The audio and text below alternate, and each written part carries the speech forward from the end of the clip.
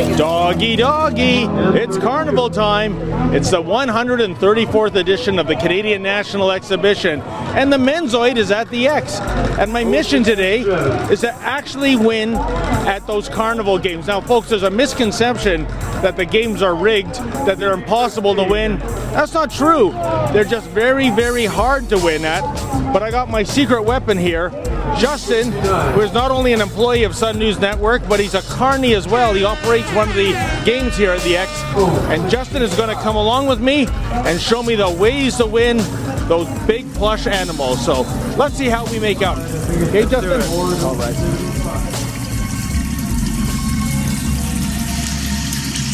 My boat. Georgie. All your fault. Georgie. All your fault, Bill. You sent me out and it killed me. No, Georgie, I didn't know. Bill, remember, that's not Georgie. Remember, fight it. It was in a dream, Bill. It was in the dream, and you let it kill me. No, I loved you. Damn it, Bill, that thing's not your brother. Come on, man, fight it. You were not George.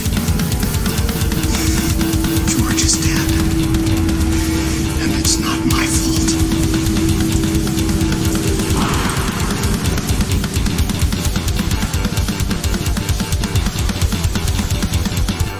Stay in your seat.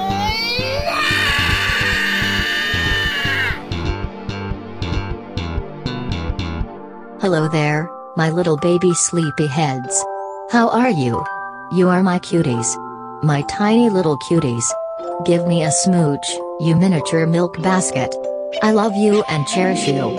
I want to tuck you in and cuddle you into a puddle of pillow talk. Sweetie baby. Tiny baby. My little baby. I have something to tell you. It'll be our little secret. Can you keep a secret? Yeah? Good. Here it is. I'm on to you.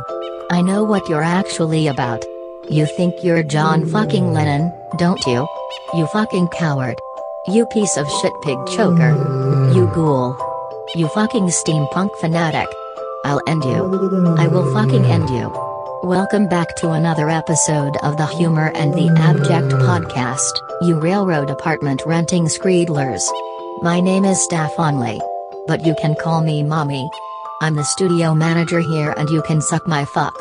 There is a rumor going around that Art Forum refuses to write about Brad Tromel's work. Do you think it's true? IDK. I'm going to text him about it in a minute. Brupatingwa. Brupatingwa. You're a coward like Lady Gaga. Enjoy the show. Nipple.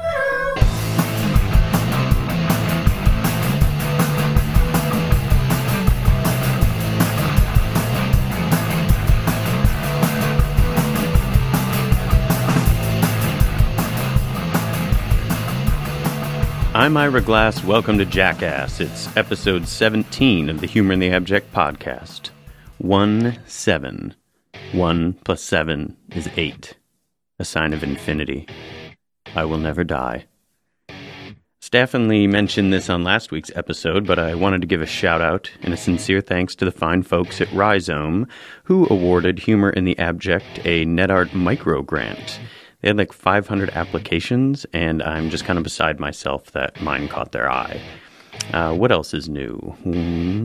This weekend, I'm heading down to D.C. with my buddy Mike Welsh for the Juggalo March on Washington.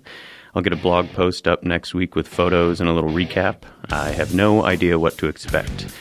Speaking of Juggalos, this week's guest is director Scott Cummings, whose 2014 film Buffalo Juggalos won the Grand Jury Prize for Live Action Short at the 2014 AFI Fest, and I'm not talking about the band, baby. He's got some new projects he's working on, and I got him to come by the studio to talk shop about the art of film, something that I know virtually nothing about. So let's get to it. Here's my conversation with Scott Cummings.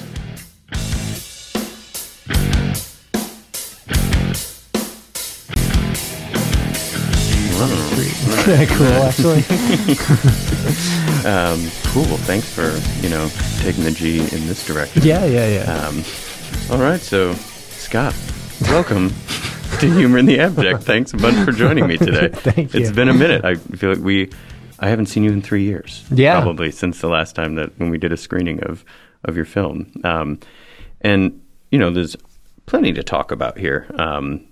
But because I'm going to this Juggalo March on Washington, I've got Juggalos on the brain. And I wanted to kick things off by talking a little bit about the film that you made in 2014, which was Buffalo Juggalos. And for anybody who hasn't had an opportunity to see this, it's a pretty unique piece of cinema. And could you sort of explain the process of how you came to be embedded in a Juggalo community and what the angle of this kind of film is? Sure. So it actually started kind of randomly. I wasn't like I didn't know a lot about Juggalos. I just knew like pop culture kind of stuff.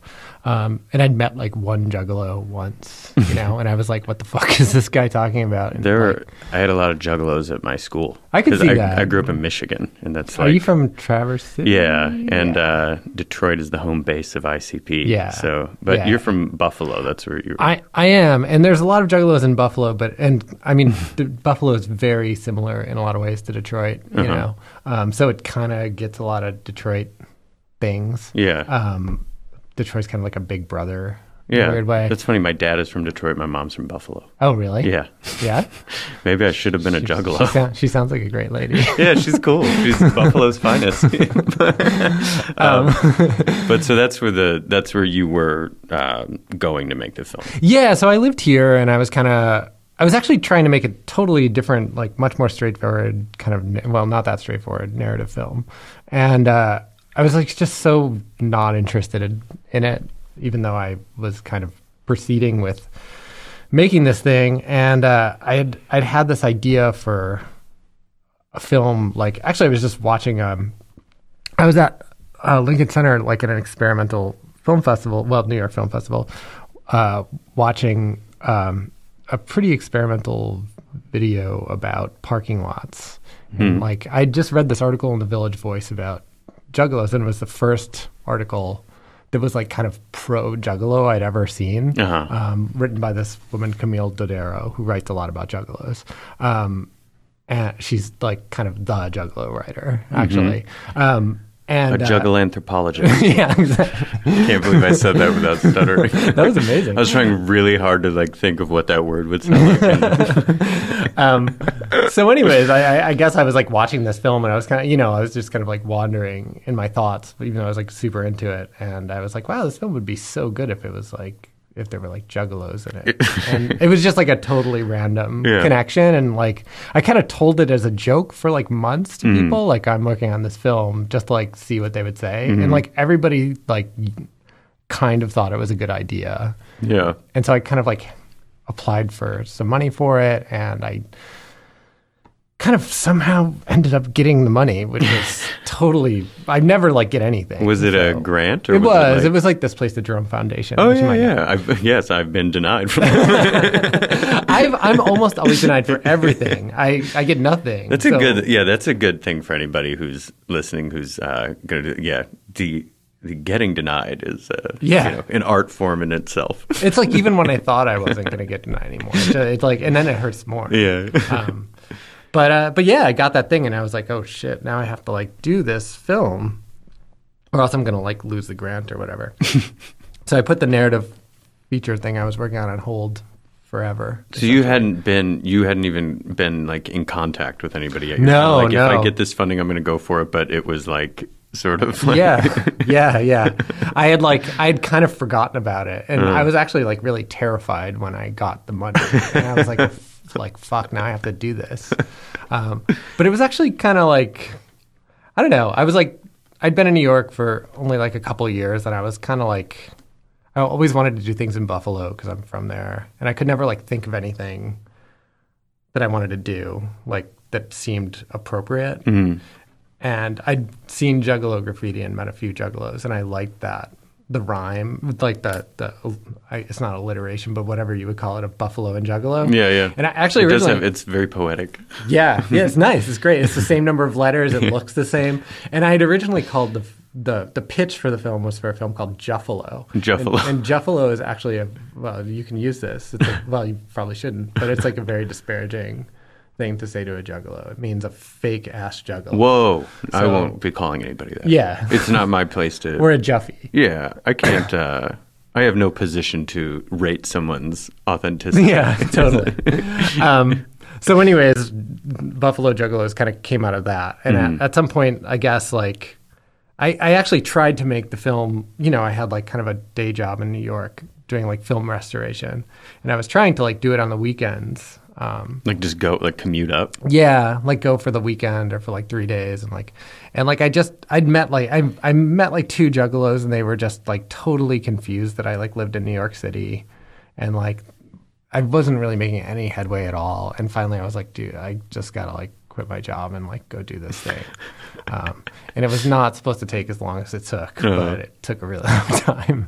But so I quit my job and I moved to Buffalo again, which was always a weird fantasy for me anyways, because it's like where I'm from. And it took a while, but, you know, I started meeting like people here and there. And Were then, you like, going to like Juggalo hang? How are you connected? No, I met so I met two people on Facebook, and one was kind of like a guy that knew people. But at first he wasn't really much help. I think he was just the idea was just too abstract for him that like somebody would make a film, period, or Sure. you know, And people I'm- like talk about making films all the time. Yeah. Like they talk about making films, you know. Yeah. Everybody's going to make a movie. But also, I imagine sometimes they're probably like understandably skeptical about people coming and saying, oh, we want to profile you or do something else because they're probably used to being shit on. They are, but I think I like kind of came at a little bit of a sweet spot because they weren't quite as totally shit on as they did. Kind of as I was making the movie, it got worse, actually, I think. Had they been designated a gang at that time? I can't remember when. Sean and Scott weren't sure about the date of the gang designation. So, being the studio manager, I looked it up for them.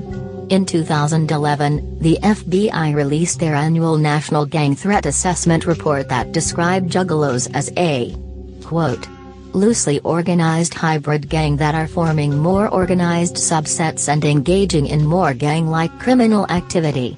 End quote. For those unfamiliar with the Juggalo March on Washington, it was organized as a public display of protest over this gang designation. But yeah, so I moved to Buffalo, and it took a long time, but I ended up meeting this guy, and I'll shout him out. His name was Johnny Blaze. And he's actually a pretty good friend of mine still. And Johnny was a homeless juggalo that but he was very like, he's like kind of he's like a very charismatic character, actually. He's like kind of good looking, like Italian guy from Buffalo, like kind of in cool, like good shape. He's got like shitty jailhouse tattoos and like he just like has like good presence and like everybody knows who he is. Yeah. And I went and met him and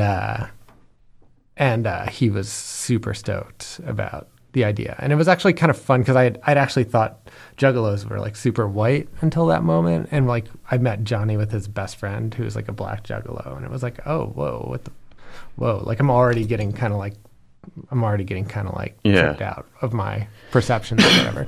But they're a very accepting community. Yeah, that's that's the thing about them that's nice. Yeah. It's like they're kind of okay with everyone. Yeah. You know, like there's a Juggalo, like Harsh Noise group from Rochester, really? New York. It's just a Juggalo guy who does like really harsh noise, like incapacitated style, like screaming into a microphone in Juggalo regalia. But he's a real Juggalo. They're really expanding the sort of oral aesthetic. Yeah, of that yeah. thing. And he'll play, and they're like, I don't like that shit, but yeah. Cool. Like they're totally cool with it. Like, which is like, you know, at punk shows when those guys would play, you know, people would like throw shit. So yeah, I don't know. So yeah, Johnny Blaze kind of opened the door and introduced me to a house full of juggalos, which was actually, it's kind of a commune actually. Yeah. And once I met those guys, because they're so accepting, like you said, there was funny suspicion. They'd say like, you know, where you're going to give us like royalties from this movie. And you're like, with all the money, I'm not going to make any money. And then two of them were getting married. It's a fair question, though. Yeah. Two of them were getting married like 3 weeks later, and the guy, Paul, was like, yeah, we're getting married, but man, you can't come to the wedding. I'm sorry. And I was like, cool, man. I just like met you 10 minutes ago, so that's totally okay. And then literally like 45 seconds later, he's like, no, man, you can come. It's cool. That's cool. That's great. Yeah. So I went, and it was amazing. Was it a Juggalo wedding, like themed? Yeah, I could show it to you. That's pretty cool. Yeah, I was the wedding photographer and videographer. That was kind of my main in. Yeah. They're like, all right, you can do this for us. Yeah. And I made nice photos for them. Yeah, and they were cool. stoked. And like they couldn't afford anything like that, you know. So that's amazing. It ended up like kind of working out in a weird way. Yeah. And you were pretty, because you know but this is a few years ago when I heard you talk about it, but you were basically just becoming friends with all of these people and kind of deciding what this movie was going to be together. Like you had my understanding was you had a pretty solid form that you wanted. You wanted to do 30 minutes, each 31-minute sort of vignettes in the thing. Exactly. But they really did a lot of the art direction, right? And it was a mix. It was actually kind of a weird collaboration because I knew I wanted to make like this this 30-minute film that was all like 1-minute cells kind of, and like I had ideas for what they'd be, but I didn't have enough ideas, partially because I didn't really know any juggalos, but I had some ideas based on like my own life or like weird things I liked, or probably like spots in Buffalo or things like that. And so when I met these guys, like actually after the wedding it happened, and I still had I was like kind of in a panic, like what the fuck, how am I going to like pull this off? Like what am I going to do? After the wedding, like Paul, the guy who got married, was like, oh man, like, dude, you got to see what we have. We got 275 glow sticks left from this wedding, man. And I was like just, it was like such a specific number. And he was like so excited about the glow sticks. And I was like, glow sticks. And I was like, man, there's got to be a lot of glow sticks in this movie because they have so many glow sticks. Yeah. And I was it's got a really painterly palette. Like the whole movie is rich. And like, there's a lot of glowing things in it. But yeah, and then I was like, man, these guys have like much better ideas than me. Sure. Actually. Oh, all their ideas are better than mine. If I have an idea, they'll suggest something and it's almost always better. Yeah. Even if it's ridiculous or bad, like it becomes good or, you know, whatever. Like some of the ideas were really obvious and I like kiboshed some of them, obviously, but like... Or like, you know, someone was going to go to jail or... Well, somebody did go to jail, unfortunately. Sorry. But like the first shot of the film is like Juggalos on this car that's like attacking a shopping cart in a playground or in a parking lot. And that, like the attacking a shopping cart in a parking lot is like just something I did, you know? So that was like all me. But then they were the ones who like insisted on like riding on the car. And they actually refused to not ride on the car. Yeah, they're all kind of hanging out it. And they're like standing on top of it as it like moves. Yeah. And it was like so dangerous. And I was like, dude, I don't like what you guys are doing. Like, let's not do this. And they're like, no, man, this is how it has to be. Yeah. So like they would always imagine give it me, being a different way now in yeah, hindsight. no, it was like, amazing. I mean, like I couldn't even ask them to do it because I was too freaked out. Like I was freaked out they were doing it. You know? But then, you know, I couldn't stop them. And then it was like amazing. Yeah. That's pretty crazy. And so now there are 30 different parts in each, like what's that kind of filming process look like? I mean, you were there for a long time, but are you hitting multiple ones in a day? Is this taking like... So I was there for 5 months, so it was a long time. And I kind of stayed with them for 4 months and didn't do any filming at all. I would like take photos of them like sometimes, like very, very, very sporadically, but mostly I would just hang out with them. And I didn't live with them probably for the better, but you know, whenever I was bored or whatever, I like forced myself not to call like my old friends, and I would just like call them, and they're always around, and they're always like sitting around like hanging out or whatever. So I'd go there like every Friday night, every Saturday night, whatever. So like they kind of like just bring people into their fold. I mean, I think all juggalos do this. They sort of adopted you, it sounds like. Yeah, they did. And they do that with like, you know, I remember like after I left, I had like a weird realization because there was like a guy before I was leaving, they'd moved and there was a guy hanging around their house that they were like very suspicious of. He wasn't like coming to the house. They're like, you know, he was like feeling him out and like checking him out, and like they thought he was trying to like steal stuff from them and stuff. And they're like, yo, that fucking guy has got to stay away from our house. Like, fuck that guy. And then like I went back like a month later and he was like in the house playing video games. And I'm like, dude, I thought you hated this guy. What the fuck? Like, we've vetted him. No, now he's a juggler. yeah, you that's know? cool. So like, and that I saw that like they have a neighbor that's like a 75-year-old veteran, and he's like over their house like all the fucking time. That's great. Yeah, and he's like doesn't drink. He's like totally straight laced. Does he drink Faygo? I don't think so. He wouldn't even have any He soda. drinks like coffee. Oh yeah, that's fine. But yeah, so they kind of adopted me in that way, and they like, and it was weird because when I started filming, it was weird for me to start filming also, but for them it was also weird because I was like, oh wait, what are you doing? Like, why are you doing this? Like. Like, why are we filming something? You know, it like had totally been forgotten that was why I was there, including by me. So, because it was pretty fun, you know? Yeah, I'm sure. And then you did a Kickstarter to get some of the funding to finish it. And then did you do am I remembering correctly, you did a screening at BAM? Yeah. Where you actually brought the whole crew down? Yeah, like, yeah. Everybody So came? it was super important to me to have them come to like screenings, and actually like, because like, I mean, this is like a little more abstract, but for me the whole thing is like a weird performance. Like even like the filming of it is a performance, and they're performing and I'm performing, and like I don't want the performance to end. So like when they like come to the screening, it like kind of adds like another layer. Like to see it without them is almost like not seeing it. You know? Yeah, and they, like, I mean, they helped author it, so it's kind of like, of course you'd want them to be at the premiere too. Plus, I'm sure they got a kick out of like going to BAM and just being like, "What's up, fuckers? We're juggalos." Yeah, and it was kind of amazing because like the BAM, they've never been in like a theater like that, obviously, but then like this play, like some ridiculous like Tony play, like got out like as they were like walking up the street, like chanting, you know, and people were like,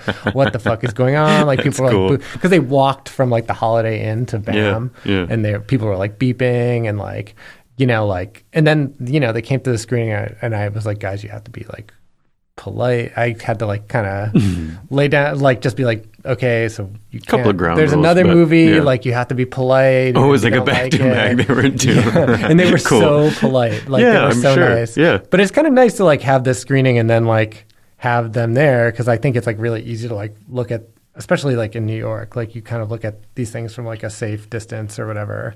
Sure. And like even though the film is like kind of about that, like then to like have the people there like looking at you is like a very different thing, you know? No, I'm sure like having well, the cool thing was I think when I mean it was a buddy of mine, Josh Lawson, who I don't know if he was in touch with you or if he had gone to that screening or something, but he was the one who first told me about it. I sent it to him. Yeah, and then I mean I just remember watching it and being like, this is because a lot of kids that I was friends with were juggalos and things. So it's never been as much of like this otherness thing to me, because there were a shitload of juggalos in Michigan. It was just like a very normal thing. But it was the first time that I saw something that wasn't just like, look how crazy The Gathering is. Look at like this, or like some kind of like, it was very obvious that you were embedded with them, that they were like ready, willing, and able participants and authors on this thing, and putting things into it and like representing themselves entirely. And it was, I can't remember, I was doing some reading, and I wish I had like the tab pulled up, but there was something in Art Forum about this that mentioned something like you can't, oh my gosh, I can't remember what it was, but it was something about how like you can't really exploit like a juggalo in a movie, because they're like masters of their own exploitation. They completely like embody themselves and know exactly what they're doing and have chosen to operate on these margins. And so it's kind of like, and it was like, and the film really gets that. And I think that was a very inarticulate way of me trying to round that out. But it's like you kind of can't make fun of a clown. Like only an idiot. Exactly. Can make fun of a clown, right? Like, I mean, like then you're the idiot. Not them. It's a pretty profound. But it was a really.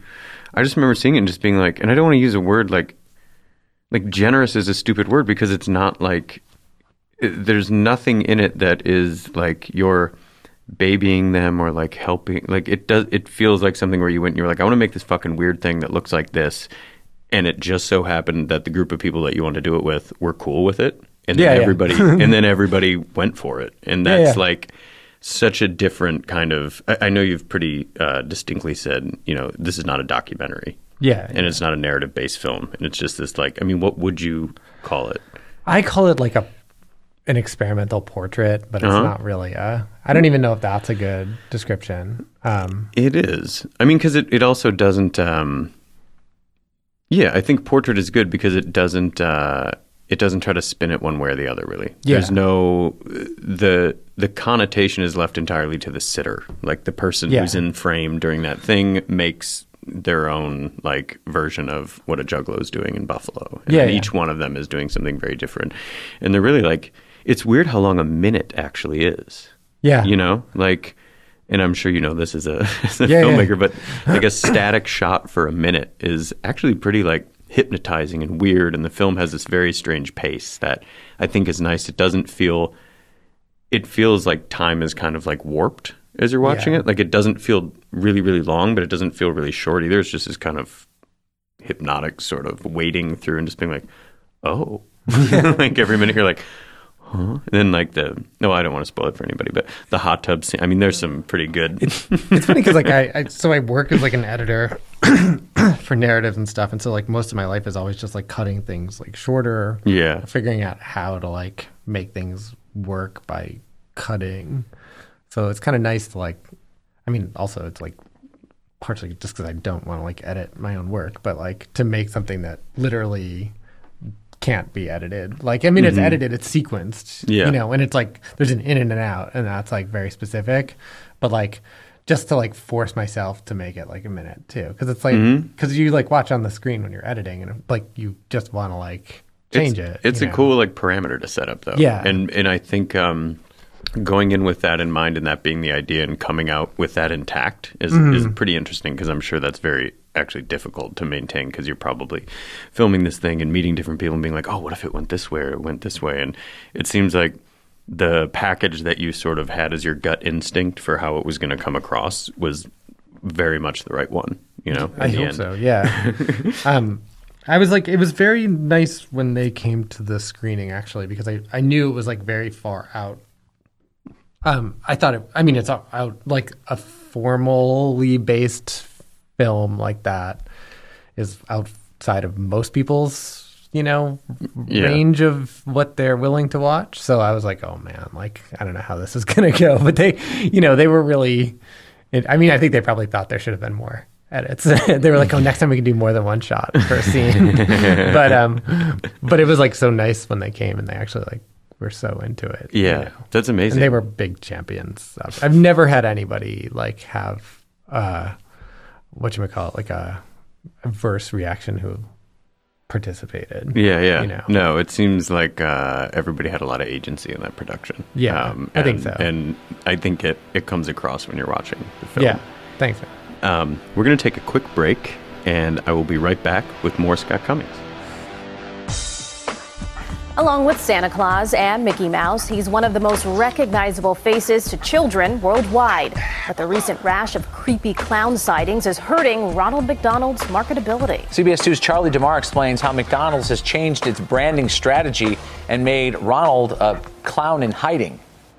Making a Happy Meal with Ronald and Friends. He's a friendly constant. Ta-da! Ronald McDonald, the cheerful, upbeat icon for the fast food giant McDonald's. I mean, we grew up with Ronald McDonald. He is an icon. The big shoes, the funny nose. But creepy clown sightings like these are proving to be a threat to Ronald's image, the company deciding to sideline their cheerful mascot, saying in a statement, McDonald's and franchisees in the local markets are mindful of the current climate around clown sightings in the communities and as such are being thoughtful in respect to Ronald McDonald's participation in community events for the time being. It's an opportunity lost. Is this going to hurt them? No. John Greening, a former ad exec who handled McDonald's marketing, currently an associate professor at Northwestern University. When something trustworthy turns on you, you begin to doubt everything. And I think it's an opportunity for Ronald to stand up and say he's one that wants to stand up and be counted. That's messed up, you know, that really just is not right for McDonald's to take away Ronald. Ronald didn't do anything to anybody. You know, he should still be able to run around like a clown as he wants to. Clowns are not creepy, they're funny, and they're making a big deal out of nothing. Now, it is unclear how long Ronald's hiatus will last, but these creepy clown sightings, they have continued across the country and in the Chicagoland area, and in many cases, these threats have simply been hoaxes. We are live in the newsroom. Charlie DeMar, CBS 2 News. Rob, Erica. And I can't tell you how many parents will call and inquire because their kids are freaking out about these clown sightings, Charlie. Yep, absolutely. All right, thanks.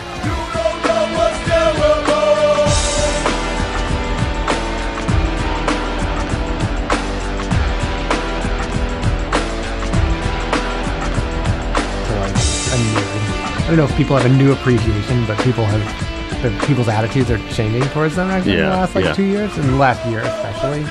And like, I do think it is like a really weird special thing that like exists. Like, it's like totally like, what the fuck is this? Like if you were from another planet, you'd be like, what the fuck? Yeah. If you're from like, you know, fucking like China, you'd be like, who the fuck are these people? Like, what the fuck is with this country? You know, so like, you know, like. To have them like march on Washington is just such an iconic thing to do. Yeah, like, I think it just like cements their place in history. Yeah, I mean, I think that's what's really fascinating to me about it is that it's going to be like just visually, it's going to be like a really profound statement that's also very fucking confusing to a lot of people, which I love. Like a mass display of just kind of. Where people are like, what the fuck is going on? Like anything like that is, you know, certainly encouraged. Well, that's what I always loved about Juggalo, you know, like to see a Juggalo walking down the street. And when I went to that wedding, that was like my first real moment with them because I knew them and I'd been around them, but I'd never really seen them paint up, or I'd seen like one do it for fun. And then I went to the wedding. They're not living like that. No. I mean, the girls don't want to like ruin their skin. You know, the guys they can't afford to buy tons of makeup, and the makeup they buy is shitty, so it's just like not good for you, and they know that. But I showed up to the wedding and everybody was painted up, and like I walked in with my girlfriend who didn't know anything about this, and it was in somebody's backyard, and there were 80 people there in face paint, and they all just turned and looked at us. And it was just like this heart-stopping moment, you know, and it was like, my girlfriend was just like, let's leave. No, we're the photographers. Yeah, what an awesome show of solidarity for the couple who's getting married. Totally. You know, like, just like, that's really great. It was a fun wedding. It was actually a really fun wedding. But outside of, you know, you are not simply a Juggalo filmmaker. No. And you've got some new projects coming up. And I got to ask you about the one involving the Church of Satan. Which I understand we were emailing a bit about it, and it sounds like maybe the format of it is somewhat similar or calls back to the same one. But okay, how did you get in touch with the Church of Satan? And is it the Church of Satan in Buffalo? No, it's the Church of Satan in the world. Okay, in general. I just want to make things that are like things I thought were cool when I was 14. I still think, there was a point where I was like, those aren't cool. And then now I'm like 35 and I'm like, Church of Satan fucking rules. And like Juggalos rule. It's just, I just love these like uncanny things. It's like, like, what is this about? Like, who fucking cares? It's like somebody made the Church of Satan. That's amazing. You know, like, fuck everyone else. Like, it's the fucking Church of Satan. It's like literally prefaced on just being the most evil that you can possibly be. But then it turns out that they're all like feminists and they're like really cool. They're nice. They probably fight for 15 minimum wage. They would not do that. Actually. No, I'll tell you about that. Okay, but I won't tell you too much because I can't like be a real representative of them. But I don't want you to blow the movie out before. That too. I was trying to think of something to do. I'm also working on another more straightforward Juggalo film, potentially, but not very straightforward too. Because I've kind of had this idea I would just make lots of Juggalo films, and I'd just be like a guy. I actually did like that idea, but I don't know if that's going to happen or not. But I wanted to do something not Juggalos too, so I was just trying to think of something like that had a similar uncanny thing, and I don't know, the Church of Satan. And something that's also like just scary to squares, right? Yeah, and they have such like a strong aesthetic also. And it's like, what is this thing actually? Like they have their aesthetic is 50 years old now. Yeah. And it's like everywhere. But like something so recognizable. Yeah. But like super mysterious and weird. My old, this guy who was he managed this place called the Portland Storage Building, which there were a lot of artist studios and things like that in there when I was living there. And this guy Rex, he was I don't know the correct terminology for the clergy, but he was a somewhat notable priest in the Church of Satan. And he had a completely bicked head. He had horns embedded under, like subdermal, horns under, and really long black goatee, wore all black. Is he like maybe 50? Yeah. I actually think he's kind of a famous guy. Yeah. And he has this like pretty wild dog that actually... Does he have like... okay. Yeah, he has like two little... They're like nubby horns. Yep, I know. They're like not... They're not like, what's his fucking name in Legend? Not like that big, but... he was, that was very interesting. That was my first, I was like, oh, there are actually people who are in this. Because it was just like a thing in the Midwest that it was like, oh, the Church of Satan. Of course. That's not a fucking real thing. It was like a thing that haunted my teenage years, like Satanists and like, the Satanic Panic and Dungeons and Dragons. I mean, I played Dungeons and Dragons and I listened to like heavy metal. And I was like, they were... You were trying to tap into that. So that guy is like a big time guy, actually, and I don't know him. Yeah. And I've never met him.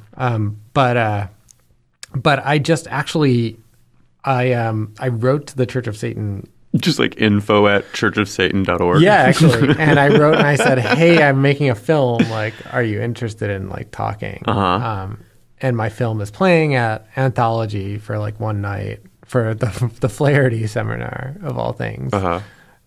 So I want to invite you because I knew they were in New York. Also, I was trying to find a project like in New York, because like I just had a kid and it was like I can't like go anywhere so easily. You can't take another 5 months. No. So I was like, okay, how can I like figure out a way to do this without like whatever. So they sent a representative to the screening, and we became friends actually. Like the cultural attaché. Yeah, kind of. But he's great. He lives in Bushwick actually, and that's cool. We kind of became friends after that. Which is like the first step, and then I met the head of the as you could call it the high priest of the Church of Satan, who lives. They unfortunately do not live in New York anymore, so my plans got fucked up. They moved to Poughkeepsie, which I kind of like better, actually. It's very satanic up there. Actually, there are a lot of Satanists in Poughkeepsie because of this. Cool. And honestly, they all live in. There's a bunch of them buying Victorian houses. Fuck yeah, that is cool. Yeah, and they paint them black. Good. And there's like a street with like 2 or 3. Oh man, what? It's pretty interesting, actually. There was a. I don't know why nobody's gonna even fucking care about this reference, but there's like a goofy No Effects song one time that was on like one of those, like $5 compilations or something. Yeah. And it was about like a punk rock subdivision. Okay. Where everybody lived, and it was talking about the singer from AFI, and it said, at the end of my cul-de-sac, Davey Havoc's house is painted black. And I always just thought that it was really cute to think about like some goth people moving in and like going full Addams Family. Yeah, totally. That's fucking awesome. I want to go. People always do that shit in the suburbs, though, right? I mean, like, there's always some fucker in every town that's like doing that shit. That's cool. Yeah, I'm glad that let your freak flag fly. It's a hard thing to say. But wait, so sorry, I'm going off on a tangent here. But you're in touch with the high priest, and yeah. So I know him now pretty well, and I've been around a little bit, and I know most of the bigger Satanists in New York at this point. They go to mass. How they don't. Often, is it pretty loose? Like the affiliation is just kind of like we're just like kind of flipping the bird to. So the whole like idea of LaVeyan Satanism, which is the Church of Satan, is that you worship yourself. It's actually a bit like libertarian. Oh yeah, that sounds sort of Ayn Rand, a little objectivist. Is that how you say her name? Ayn Rand. Yes. Some do enjoy. I could see the the Venn diagram of Satanists and libertarians. I could see where that. I could see where that lands.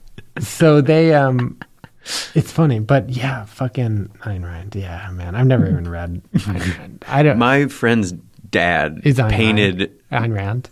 Painted the cover to Atlas Shrugged. Oh, for real? I know yeah, that like the really totally. famous. I totally like, know that. Yeah. Is he a libertarian? I don't think he really. I think he just needed money. He's like a relatively. I'm sure. He's like Ayn a Rand. relatively well-known artist. Like Okay. not like a blue chip person, but like people Yeah. are like, oh yeah, that guy. But yeah, he did a bunch of. Does he I think feel did- like weird about the fact that he did that now? I don't know. I've never really been able to ask him about it. I'd love. Yeah. I should email him and ask him though, and just be like, "Where do you stand, man? Like, which side of history you want?" No, I'm just kidding. Yeah. But, okay, but It's kind of a weird thing to have in your your catalog. Or yeah, whatever, you that know? like Paul Ryan has something that you made in his bookshelf. Yeah, kind of thing. a lot of fuckers do, man.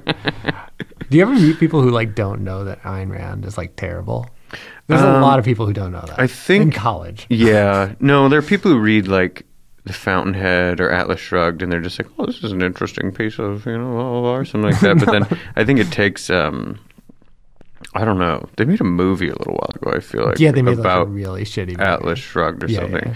And I admittedly have never read it, and I don't really have any interest You in probably reading should it. watch the movie. I just Kickstarter. like to say who is John Galt because I think that I know that's from the book, and I'm like 99% sure that I probably put that in the intro to this episode already for no reason at all. Who is John Galt? Yeah, It should be. It should be. I think everywhere. it's already in the intro for no reason other than I just wanted to be annoying. But anyways, so You get a lot of fucking subscribers if you have that. What if Paul Ryan was listening to this right Quien es Juan Galt? It's a Spanish language libertarian. Okay, but so are you going to? You sent me a clip of it, and I will admit I was super confused. I was like, "Is this archival footage, or Yeah, are that you?" stuff is archival. And that's from a different filmmaker. Yeah. That, So I just sent it to you for fun. Yeah. But, I was like, when the fuck did you shoot this? that's pretty. Yeah, I shot it in 1968. Okay, I was extremely confused, and I was no, just like, although that's good to know. Sometimes for like narrative film funding, especially, for narrative film funding, especially, it's not so weird to like make these like examples. It's not even Okay. like anything what it would be like, but like. I was just like, really confused by how they're, because I thought that I was like, well, maybe Scott shot these. And No. I was like, who the fuck are these people who somehow can exist in like what looks like 50 years ago of just like fuzz? Yeah, You know what I'm saying? no, it But is okay, fuzz. It's good. fuzz. Okay. No, they. I haven't shot anything yet. Okay. I'm gearing up to shoot something pretty soon. So basically, the tricky thing with them is that because it's such a personalized, like personal religion, and it is like an officially recognized religion.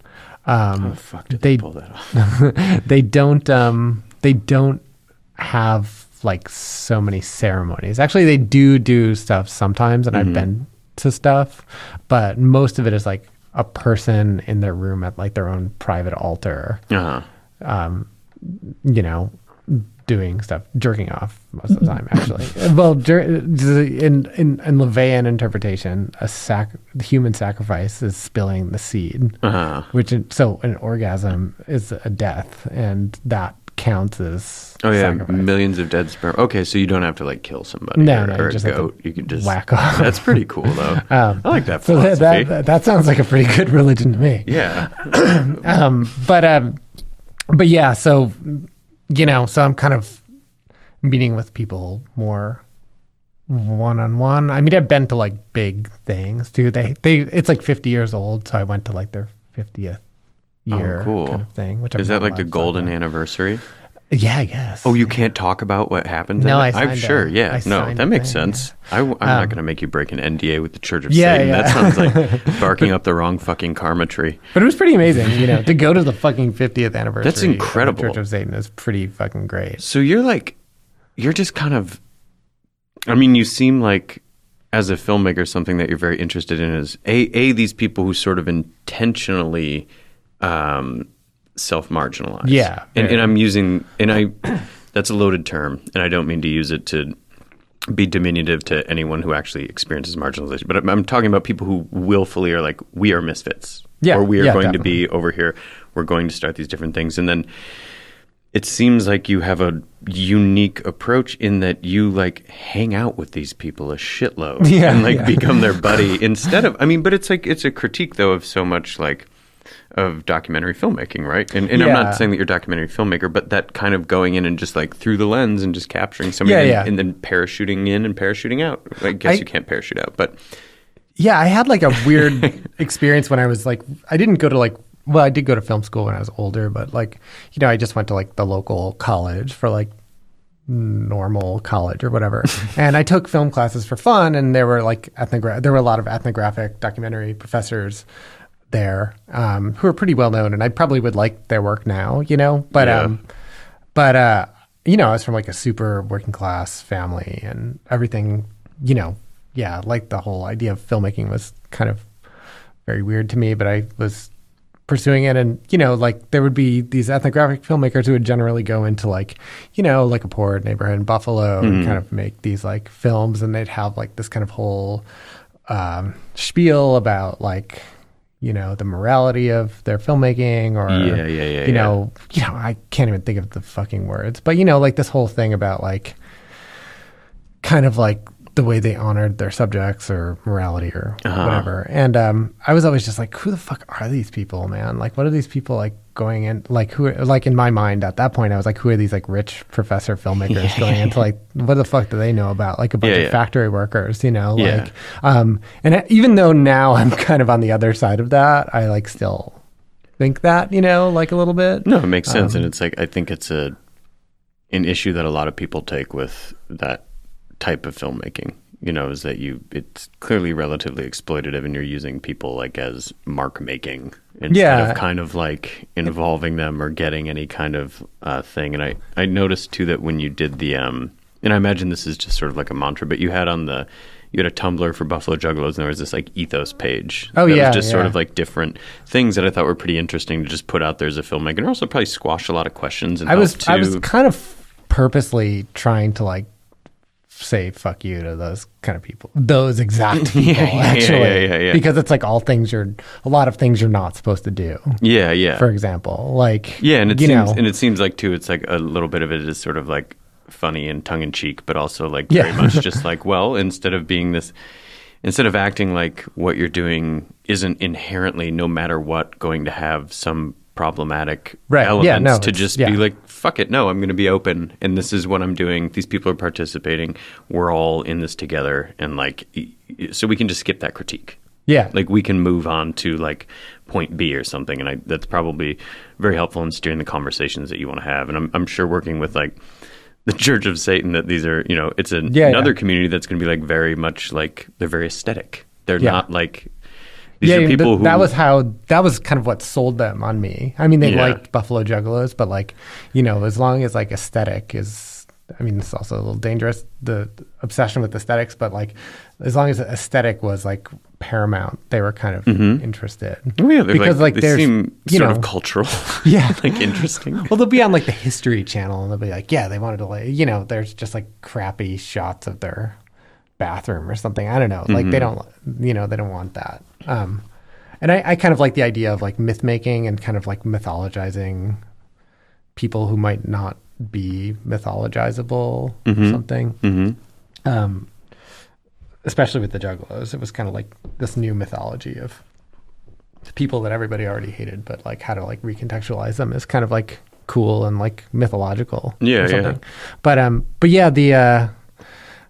fuck, I forgot what I was saying, but it was something about just the aesthetic, like their aesthetics, and they're gonna have a look that they want. Like these are people who think about all the same things that like a filmmaker. And I said to the same presentation. I said the same thing to them. I said to the Juggalos, like, I'm an exploitation filmmaker. I'm gonna make an exploitation film about you. We both like these films, and they're, because you know they like stuff we like, actually.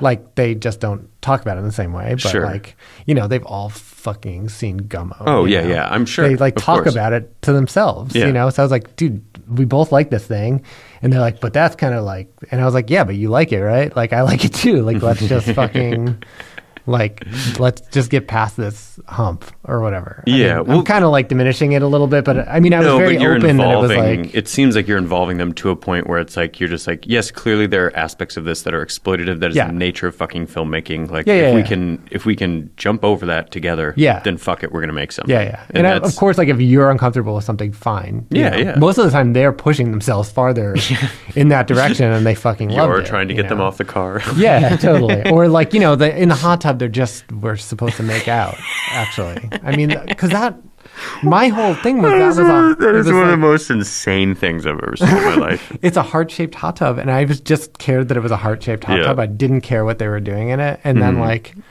I don't know, like they kept going there. And I mean, I was not stopping them, but like, and I kind of knew that it could have, I didn't expect that to happen. Yeah. Like, I don't know. But I don't know. It was more fun for them to like. Oh, I'm sure. Too. Yeah. So, I don't know. But yeah, it's funny because like people sometimes are like, oh, I thought your film was exploitative. And I'm like, yeah, it totally is. Yeah, it seems pretty I don't know what to say to you. It is. Yeah. Well, that's cool. I'm excited to see what happens with the Church of Satan and kind of how that collaboration shapes whatever you do next. But it's interesting to think about that as this working method that you're kind of going into. It's tricky because I had a kid, which is great, but it takes away a lot of my ability to like go that deep. Yeah, to be like, I'm sure, to just like immerse yourself. I mean, it's like it's a pretty unique situation where you're like, I'm going to quit this job and I'm going to go to Buffalo for 5 months. And like, it works out somehow. But I'm sure you'll adapt to it, Yeah. No, it's taken me a while to figure it out, and like this one is much easier because everybody's kind of around. Yeah. It's just timing stuff. Are you thinking it's going to be kind of similar in like these minute-long portraits of people and kind of following that, or? Yeah, I mean, like, I just try to base my idea a little bit, at least at first, on their mythology or their iconography. So, I wanted it to be 66 shots, and it would be 66 minutes and 6 seconds long. Yeah. And is the last one just going to be an extra 6 seconds? Or are you going to actually break that fraction down so everyone is in 1 minute? I'll just lie. It's actually really a bad idea to make a film that length because it's not a feature film. But that's exactly. That's like exactly. It's like a total. It's like which I did with. I purposely made Buffalo Juggalo. It's like a bad length because I was like, "Fuck this! I'm just gonna make." Because like everybody says, like short film has to be less than 15 minutes or whatever. I was like, and this is the worst length, 30 minutes. And I was like, I'm just going to make it the worst length and fuck it. And it worked fine. It didn't feel like the worst length to me. Yeah, no, I think it's perfect. It couldn't have been longer and it could have been shorter. But this I want to be longer and it's a little more involved. And there's like, it's a bit bigger, but also the same. So I'm just kind of taking a lot of their aesthetics, which are like black and red, obviously. And probably just working in that world. And like one of the things that'll be in there that is probably the first thing we're going to shoot is going to be like a satanic ceremony. Cool. Like involving several people, kind of similar to what I sent you, except like an updated version of that. So it'll also probably be... People's pants will be slimmer fitting. No, they're going to be wearing Jenkos all of them. That's my contribution. They're going to be very tailored. They look very nice, generally, Satanists. It's very easy to spot them. When they were like, oh, we're going to send a representative, it was like pretty easy for me to figure out. It was like the guy dressed well. Yeah, I was like, oh, okay. Yeah. I know who you are. That's funny. But yeah, so I'm kind of working with that, and I'm developing with the head of the Church of Satan, anyways. Pretty cool. Yeah, he's great. I mean, he's an artist, also. I mean, the nice thing about the Juggalos is nobody is an artist, so that's actually kind of interesting because everybody can be an artist then. Yeah. But whereas in the Church of Satan, it's a little trickier because some people actually are like legit artists and they have like a lot of ideas. Very formed thing that you kind of have. Yeah. And working with a community that's just sort of like, well, we're down for fucking anything and sort of solve it together. Yeah. I'm sure those are two different. Yeah, but I think it's fine. I don't know. It should be good. And what about this South Jersey Oh yeah, sex that's scene. just like a weird obsession for me. And I did this, so I'll just tell you about it a little bit because I was like, Was it for the Chicago Underground Film Festival yeah? or something? So I actually you probably know this, but I worked in porn for a long time. Actually, I didn't know that. Oh, you didn't? No. Yeah, I did. Cool. I have credits. You can look me up on IMDb. No shit. Yeah. I did look at your IMDb, but I You guess I have just to look sort at of- my porn name. Oh, cool. You have an alias as an actor or as a No, director I and was like editor? I was a writer, director, editor, but I didn't really direct. I just kind of directed a couple dialogue scenes. Actually, I would direct some of the normal scenes, and then my boss would direct. Sure. I the feel really like hardcore if you're going to make the kind of movies that you make, you have to have worked in porn first, so that you completely understand. It makes you what feel less self-conscious about making people Yeah. do things. I mean, porn. The thing about porn, I mean, I never directed on that level, but the whole trick or knack to making porn is making people feel comfortable. That's number one. That's it. Of course. That's what a director does in porn. So I've been just kind of around this weird world for a long time. I mean, I'm not in that world anymore, even though I still am in contact with my boss. But yeah, I was just kind of curious about what had happened to Times Square, you know, and I always wanted to do something involving that world. And I don't know if anything big will come of it, but I did some, diving, and I found out that there were a lot of these places in Times Square, even the people who own them have opened up. They left New York or got kicked out of New York, but they all moved to kind of the Philadelphia-ish area and opened up really, really weird. There's straight up Paris, Texas style, mirror place. There's all kind of shit like that. But there's a lot of it. So I just made this little thing where I kind of went, I actually tried to make it more legit, but they were not into it. Yeah. So that's the problem. To get these people would be really hard. I wanted to do something in this weird kind of gangbang club that's not like prostitution. Actually, it's people show up every night and there's gangbangs. Yeah. In the middle of fucking nowhere. That's cool. And it's weird. And I went to this place and it's run by a dwarf and a guy who kind of looks like John Waters. Yeah, he says that in the audio overdub thing, and he was like, but nobody judges me. I mean, it seems again like a place where kind of people get to just explore that bit of hedonism that we push away, and whether that's wearing a bunch of face paint or worshipping a Baphomet or it's interesting, or having a gangbang. It's all stuff that was New York for so long, and now it's so gone. But yeah, so I went and and I spent some time there, and it was a really weird place, man. It was really fucking weird, actually. It was really boring, though. All these things are always really boring, actually, but it was super bizarre. I think that's what's funny about people having such moral panics over any of these things too. Yeah, is that it's really I mean, I don't know why anybody would give a fuck how a bunch of people are having sex. No, really, why the fuck would that bother anybody unless you're just an insane repressed, I don't know, just who cares? Yeah, no, it's why would you ever give a shit what somebody does with their genitals? Yeah, it's the place has been shut down actually a couple times, but it always reopens. Is it illegal? Is it illegal? It's really debatable because the deal with the place is you pay $5 to get in.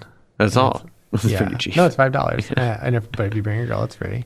And then it's this weird back part, but it's big, of a bookstore, and people go there, and it's every night.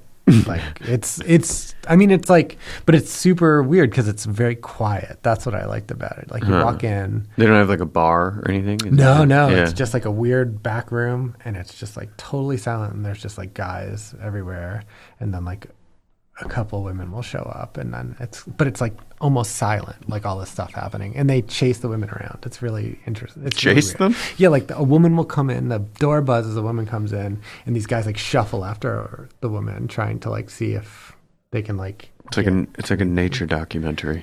It's when pretty. I'm kind of dying to be able to do a legit thing there because it was so fucking it was so interesting, like the mechanics of it. Yeah. Well, it's an entirely different language that people, like a different language of consent, I'm sure, that people are like not familiar definitely. with, where like, you know. But it's so funny because people are just so prudish, you know? So Yeah. Like, I don't know. Like my girlfriend doesn't care that I go to these places, thankfully. She didn't like love that I worked in porn, but I was like the only thing I could do to make money at that point. But, you know, I don't know. I'm just pretty fat. It's all fucking New Jersey though, man. Like all like the weirdest shit goes on in New Jersey. I'm sure that's cool. I don't know. Like I wonder if, you know that, did you ever see that publication, Weird New Jersey? Yeah. I wonder if that ever knows about my spot. Yeah, I wonder if that's ever covered. I think they're a little bit more like paranormal and like that kind of stuff, like the Jersey Devil. Yeah. I don't know if they go into the Jersey Devil is definitely in there. I have to keep this spot like secret just so I don't get you don't need or whatever, don't blow it up. Don't blow it up. That would be I would feel horrible if I ruined a bunch of people's consensual fun. If they were having, you know. That's pretty fucking cool. I don't know if anything's actually ever going to come out of that besides that trailer. Doing that thing was so fun though, because it was just such a weird, I don't know. It was just like a really weird place. I don't know. Like I kind of want to go back. But How did you hear about it? You just find shit online, and once you start following like the breadcrumb trail of like this goes to this, and then like, you know, you've just like dive deeper into like Reddit and stuff. And you can find out about all this kind of shit.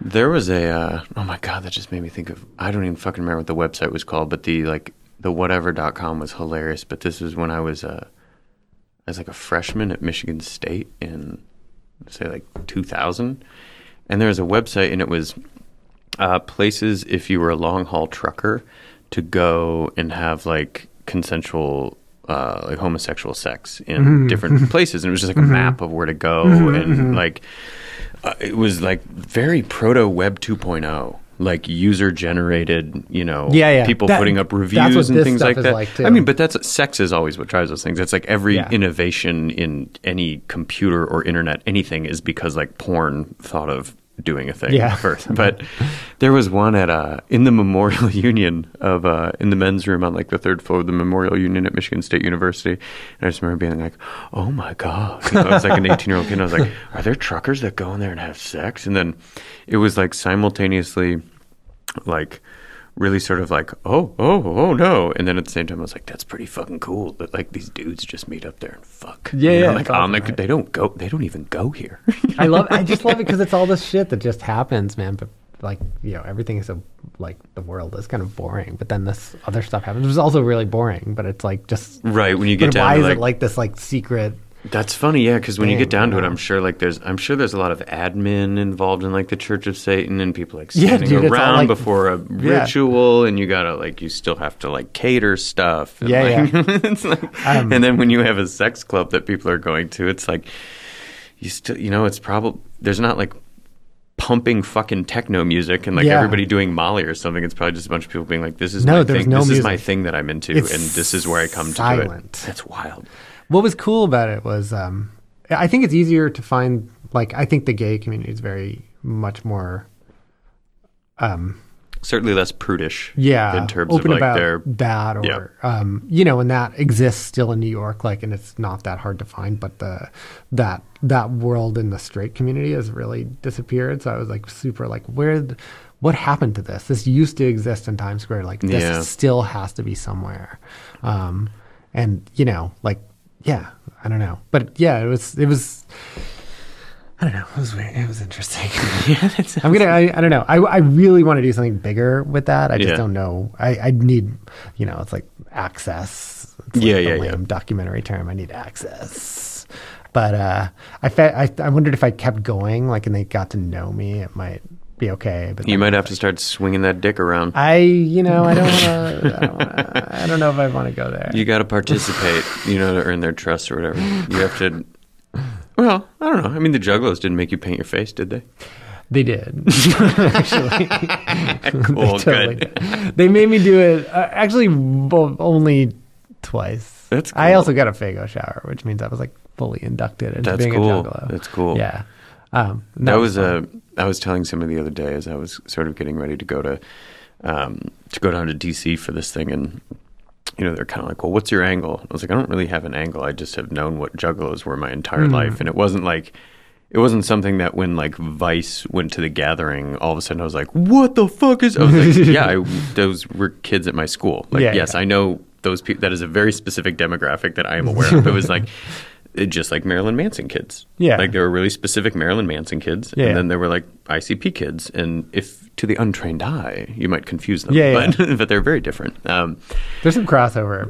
More crossover from Juggalos into Marilyn. Other way, probably. But yeah, I was just kind of like, I don't really have an angle. I just want to go and see the thing. And I was like, also, when I remember growing up, Faygo, which now is available in other places. It was pretty like Midwest specific, I think, at that time. But it was an indicator of socioeconomic status when you went to a kid's birthday party. If they had Coca-Cola in 2 liters, you knew that kid's dad and mom were making like pretty good money. Yeah, totally. And then when you went to a kid's party who had a Faygo 3 liter of Moon Mist instead of Mountain Dew, you were just like, oh, you are also poor. Yeah, totally.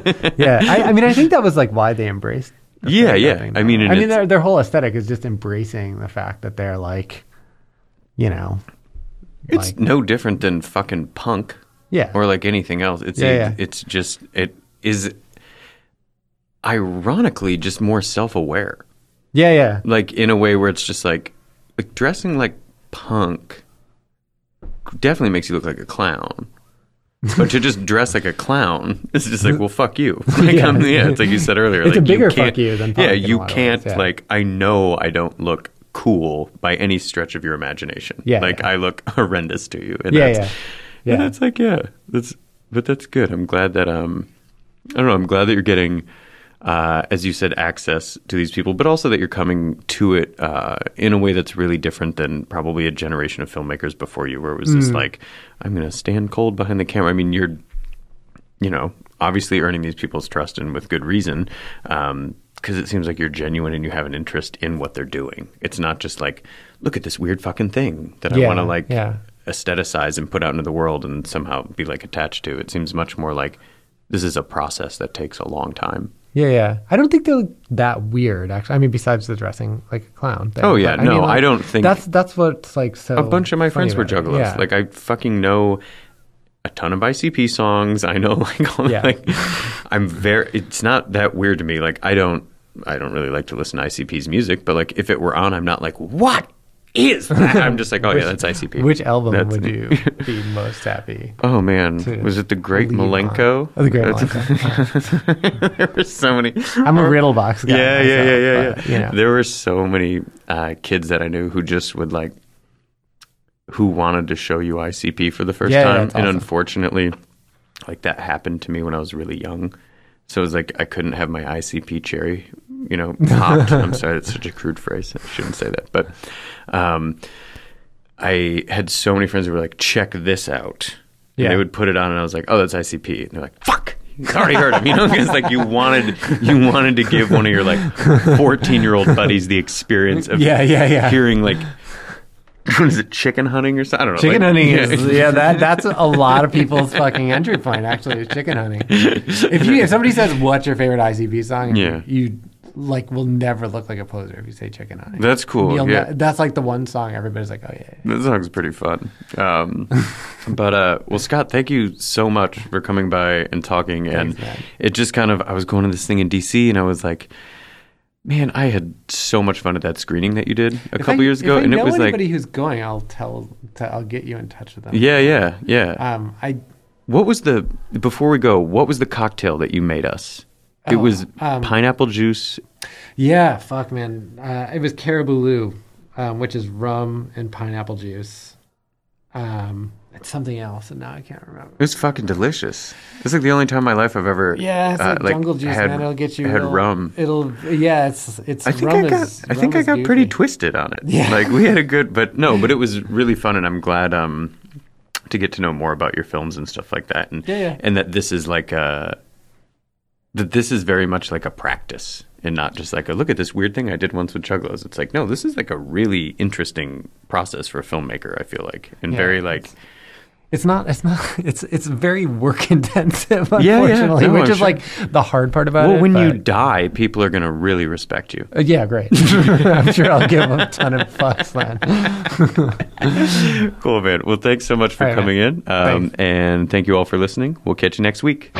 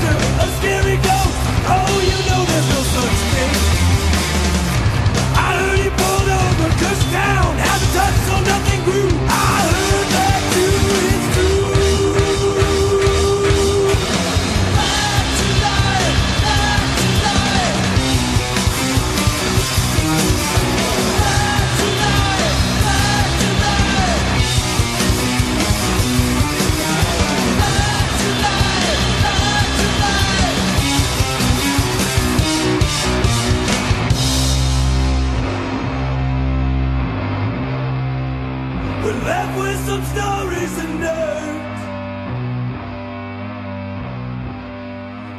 But this is the part that will hurt.